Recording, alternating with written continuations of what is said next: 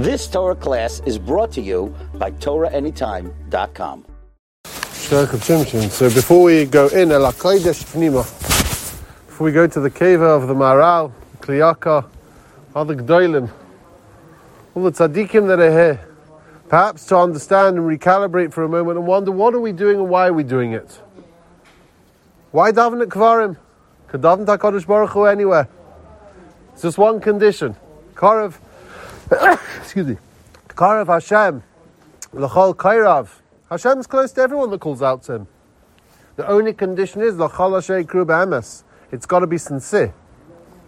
If so why come to Kevarim? Why go? Why travel for hours and hours? Come to this place or that place? We have a Messiah that goes all the way back to the Torah itself. Kalev ben Yefuna goes and davens in Chevron. Davens at the Kevarim of Avraham, Yitzchak, and Yaakov.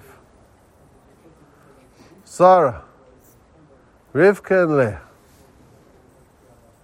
Why? Why daven at Kevarim?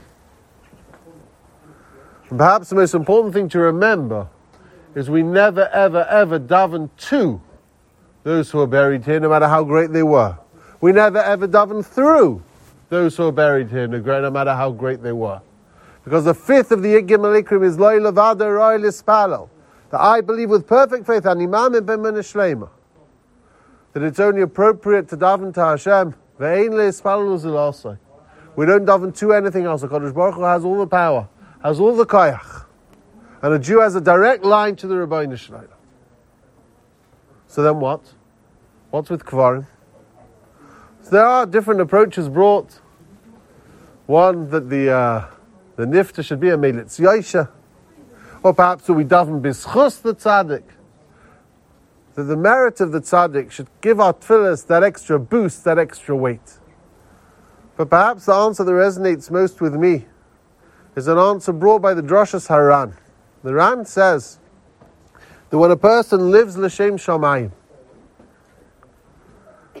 and all of their physical activities, their eating, their drinking, their sleeping, their exercise, whatever it might be, is so that their body should be fit, well and healthy for Avodas Hashem, then like the Mesilas Yesharim will later say, Hu nisale va'olam nisale imay.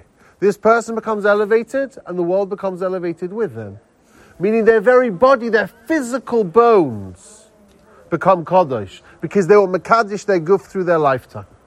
If so, then when you're davening at the cave of the tzaddik, there's Kedusha there because the tzaddik was Mekadosh his guf.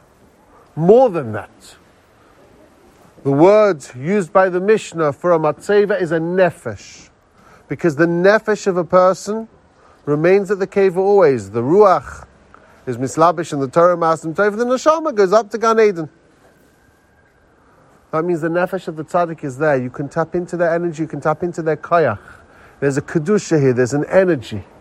Yes, our tefillas have an additional element here, but we have to combine it with our sincerity and our kavan. So Yiratzain, that all our tefillah should be niskabel barachamim u'v'ratzain.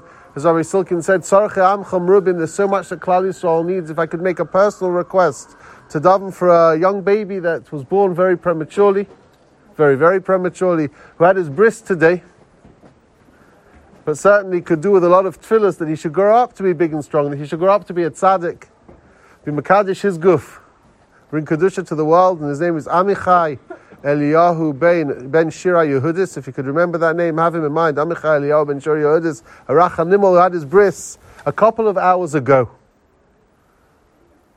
B'schus all of our tefillahs, Kadosh Baruch Hu should bench all of us with the Yeshuas that we need, L'chal or L'frat. You've just experienced another Torah class brought to you by TorahAnytime.com.